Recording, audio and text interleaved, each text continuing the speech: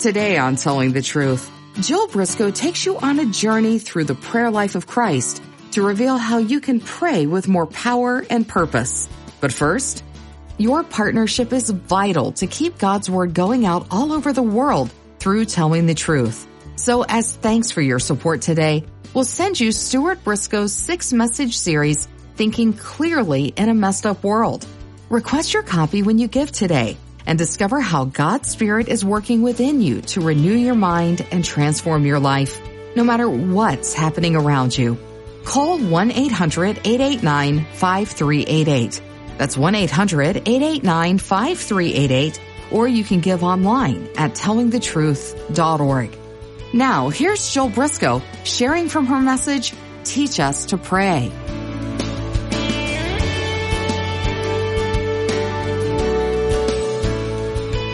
Luke, more than any other writer, any other gospel writer, talks about Jesus' prayer life. He's fascinated with it. How did he pray? Where did he pray? When did he pray? What happened when he prayed? And the information is given back to this gospel writer, and he puts it here for us. And so we can follow Jesus' sandals and find him at prayer. We can hear what he prays. We can learn from it. Prayer is the Christian's vital breath, the oxygen of the soul. Yet most of us would, if we're honest, rather be on human life support than breathe in the clear, sweet prayer air in God's waiting room. But if you go to the deep place where nobody goes, far from the shallow place where everyone lives, you'll begin to breathe easier. I noticed it one day as I sat on the steps of my soul and waited for the springtime. Well, actually, it's always springtime outside the front door. It's only me that brings the winter. It takes a little while to feel the springtime in my heart, but as the Spirit's quiet warmth begins to do the melting, I take a deep breath. Oh, clear air, so clear. Stuart and I were in New Zealand. As we got off the plane, I turned around, and all of us on that plane after 15 hours in the air, I don't know what it was, were breathing deeply for more reasons than one. There is no air in the world clearer, I'm told, than in Australia and New Zealand. It is so clear and the sunshine is so bright. But it's that air that reminds me of what happens when you still your soul. The stilling of the soul, the listening part of prayer. How we have to get that right before we can hear the voice of God. And God says, hey there, human race, let's talk. And it begins with us listening. Mary of Bethany sitting at the feet of Jesus, looking in his face, just being there. Not talking his head off. And prayer mustn't be divorced from our relationship with God. It's so strange how we do this. We got an email from one of our focus group leaders this week, delighted that we're addressing prayer. He said, in my efforts, our group's efforts to recruit people to join our focus group, we're usually asked one question over and over. Well, what do you do? And when I respond that first we pray, I'm usually interrupted with the same question. Oh, well, besides that, what do you do? There's a mindset in this area that prayer isn't doing or being objective or productive at all. And when I respond that prayer is the first thing we do and a continuing thing we do at every meeting, eyes begin to roll. People usually begin seeking some opportunity to get away. We've divorced prayer from what it is, simply our conversation with God. Think about a marriage. If I only talk to my husband on a Sunday morning and Wednesday night and at Easter and Christmas, what sort of marriage would we have? Prayer is communication with God. It's our talk with God. And no relationship can grow unless you have good communication. The better communication, the better the relationship. Prayer is for our sake. If your day isn't hemmed with prayer, it will unravel, someone has said. And it's also for God's sake. Prayer isn't about getting something for ourselves, but getting something for God. And that's what the Lord's Prayer is all about. It's all about Him. Him, not us. And if we're honest, prayer is the last thing, our last resort, and not the first thing in our lives. There's a very famous preacher in London called Spurgeon. You might have heard of him. His impact goes all over the world. And one day a couple were visiting his church from outside the country, and they were met by the janitor at the door. They were early, and he said, "Would you like to see our church?" And they said, "Oh yes, that would be nice." So he brings them in, and they expect to go into the beautiful old sanctuary, and he doesn't even look that way. He opens the door, and they go downstairs, and they think, "Where are we going? Into the boiler room?" Yes, into the boiler room, which stretches all the way through this building. And he said, as he opened the door, "This is the church." And it was filled with people, wall to wall, all on their knees. And the janitor, who wasn't the janitor but was Spurgeon himself, said, "Take a look. These people will stay on their knees until I am done preaching today." That's the church. A church is only as strong as its prayer. That's a very frightening and challenging thing.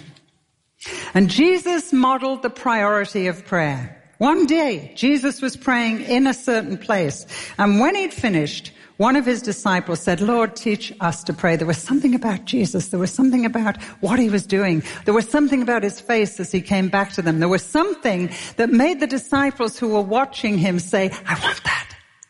Teach us to pray." As John taught his disciples. And remember, Andrew and John, two of Jesus' disciples, were John the Baptist's disciples before they were Jesus' disciples. And so there's this hunger, even just as they watch Jesus. And Jesus being asked that gives this pattern of prayer. And all the way through the Gospels, if you read, we get little glimpses of Jesus' relationship with his Father, what it was like. He and his Father were one, and he wanted his disciples to be one with him. He loved his Father. He lived for his Father.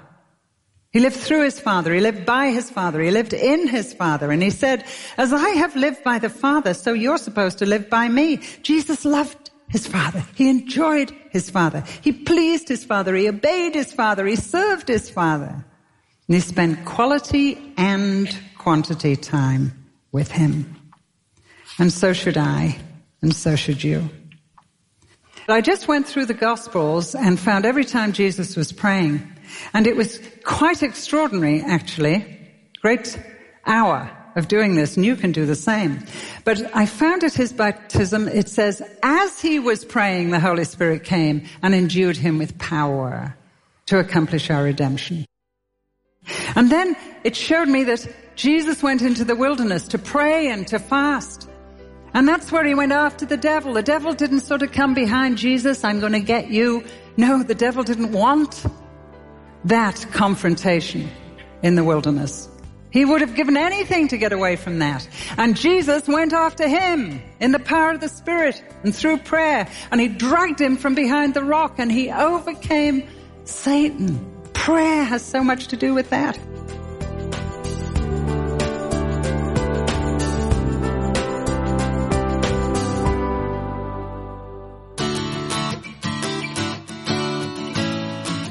We hope you're being encouraged by today's message on Telling the Truth. And we want to invite you to keep those teachings going strong on the air and online so others can be encouraged as well.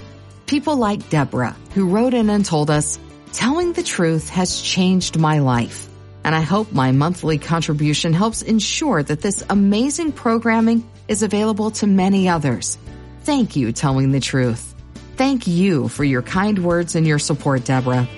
That's the impact your support today can have as you help take the life-changing message of salvation to a broken and hurting world. The truth is that each day, from every corner of the planet, we're reminded that things aren't how they're supposed to be. But the Bible offers hope for this brokenness. And in Stuart Briscoe's insightful 6-message series, Thinking Clearly in a Messed Up World, he'll help you see how God works in you to transform and renew your thoughts no matter what's going on around you. You'll dive into Romans 12 to discover how you can respond with wisdom and courage in today's most distressing circumstances. As you sharpen your mind and strengthen your heart through God's truth, you'll discover His grace for navigating the confusion and pitfalls of life in this fallen world. Thinking clearly in a messed up world is our thanks for your gift to help more people experience life through the resources and teachings of telling the truth. So request your copy of Stewart's series when you give today. 1-800-889-5388. That's 1-800-889-5388, or give online at tellingthetruth.org. Okay, now let's get back to Jill with more of today's message, Teach Us to Pray. And then I look before the appointment of the apostles. Do you know what it says? He went into a mountainside and he spent the night praying to God. And when morning came, he called his disciples and chose them.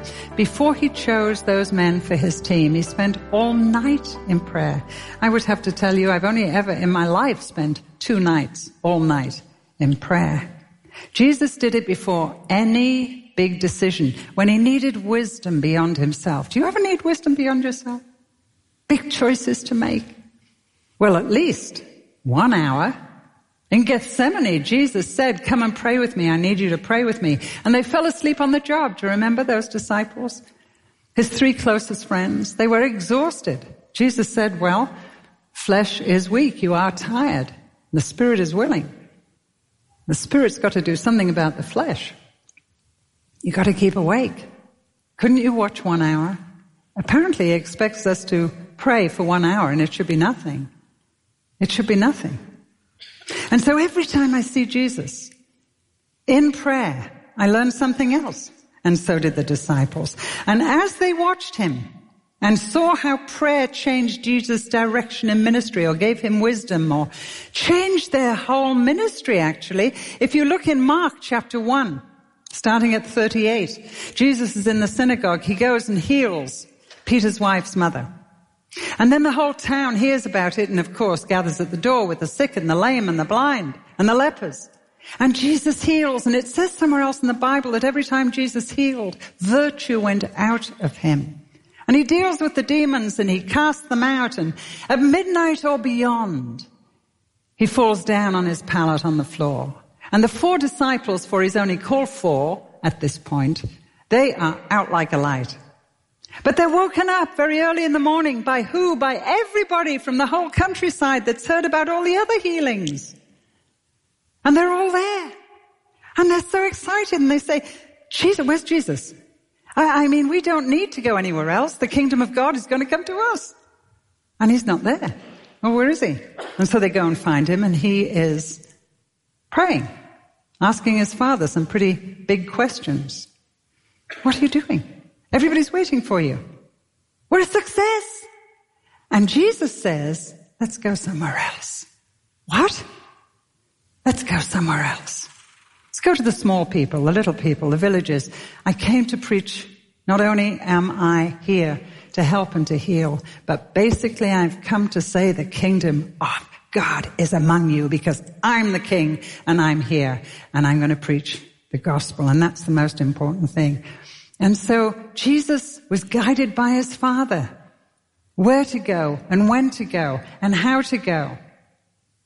I read that in my own devotional life when I was absolutely flummoxed with what to do with a whole lot of invitations that had come from all over the world. Many of you say, how do you and Stuart know who to respond to and where to go? It is very difficult. Pray for us. We try to be strategic. We try to say which is the right thing, not which is the big thing, which is the thing you want us to do. And as I read that, I said to the Lord, I don't want to make a mistake. We've got to make all these choices, where to go and where to preach and to teach. And he said to me, come early, Jill. Come early. He got up very early. And the Father explained it. And so I knew he wanted me to come early too. And that's hard, and the older you get, the harder it gets. But sleep deprivation is better than God deprivation. I hate that sentence. I wrote it. But it's true. And if you'll come early, he'll tell you. He'll tell you. And so the disciples watching all this had this hunger to know how to commune with God, how to be close with God, how to hear God about kingdom work and find his will and all of that. And so Jesus gives them this pattern.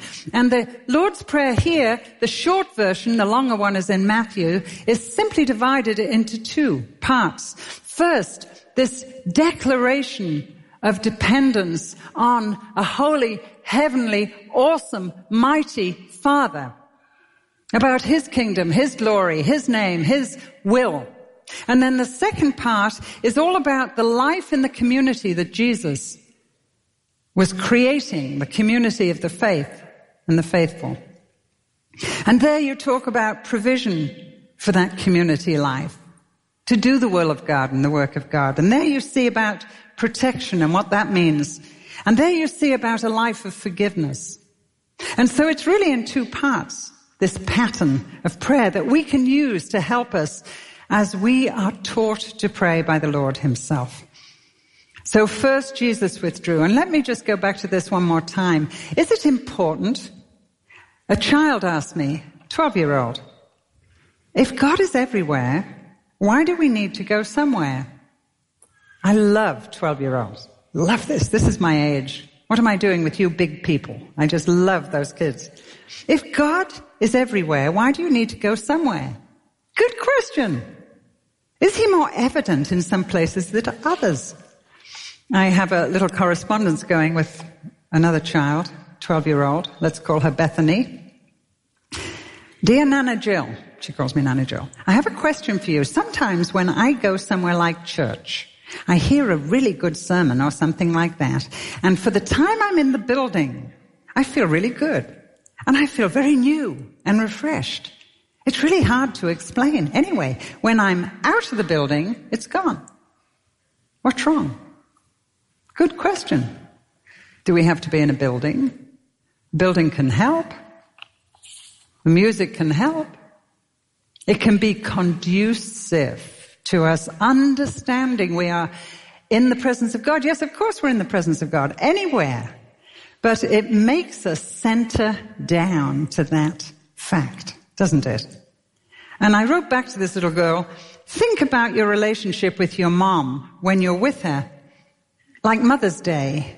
And somehow you're sort of conscious and you feel love for your mom on Mother's Day and it's a warm feeling. But then when you're at school the next day, maybe you don't even think of your mom at all day. Does that mean you love her less? No. You know you love her, you just don't feel it. This is another aspect of love, a settled knowledge that you love each other and that feels different. So, when you're in a church building, it's like being with your mom on Mother's Day. So many things in the building, the music, the atmosphere, hopefully that the sanctuary helps you concentrate on God. When you leave, it's sort of like being at school without her. Hope that helped her. But we rely far too much on our feelings where our prayer life is concerned. Far too much. All of us do. But we allow our feelings to dictate our relationship with God. I think of UK, St. Paul's Cathedral. I think of Cairo, Egypt, and a great cave in the mountains that holds 5,000 people, Greek Orthodox.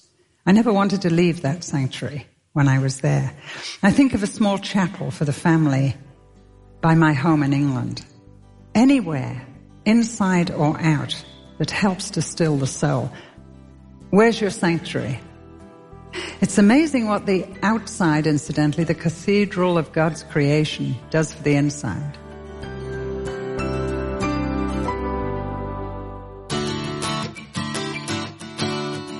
Here's Jill Briscoe with some helpful insight into today's message. Jill, what should we learn from the prayer life of Jesus? Oh, my word. Everything you want to know about prayer, I suppose. It was as the disciples watched the effect of Jesus' prayer life. Jesus had withdrawn from his disciples, who could still watch him actually, in prayer with his Father. It was something about Jesus who came back to them after that prayer time that brought from the disciples the spontaneous, Lord, teach us to pray. I don't know what it was. Was it a peace a light on Jesus' face? Was it a more relaxed Jesus than when he'd gone away to talk to the Father? What was it? It was something that made the disciples hungry for that. That being what had happened when Jesus had quietly knelt or sat and started obviously communing with God. And when he came back, that's what the disciples wanted. How'd you do that? And so follow Jesus' prayer life. Just get a gospel, read it. Every time you see him pray, stop. What do you learn? Where was he? Did he say anything out loud? What do you learn from what he said out loud? Like when he prayed outside the tomb of Lazarus. He said, I'm not praying this out loud for me. I'm praying out loud for them so that as they listen to me, they'll learn something about you. And so sometimes you can learn. He wants us to learn. He lets us listen in. There's so many times it says, as usual, he went out and prayed. Those two little words, as usual, as usual. So what you learn about his prayer life, as usual, it was a discipline. It was a habit. And then write down what you learn. Every time you see Jesus or hear Jesus praying, you can start there. How can we model his pattern of prayer? Use it literally as a pattern. There's nothing wrong with that.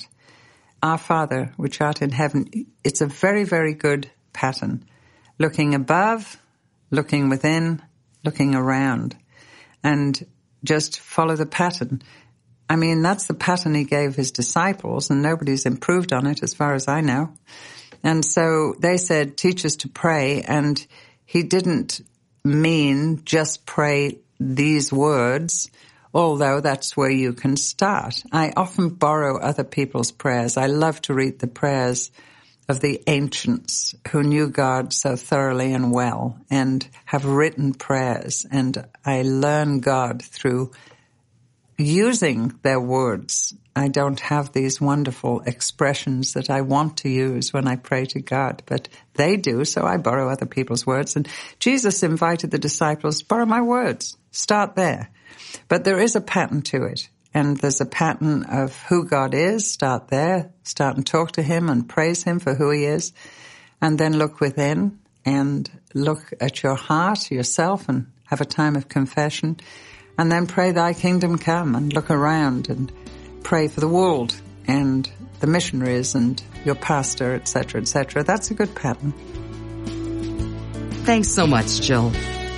We hope you're encouraged by today's message.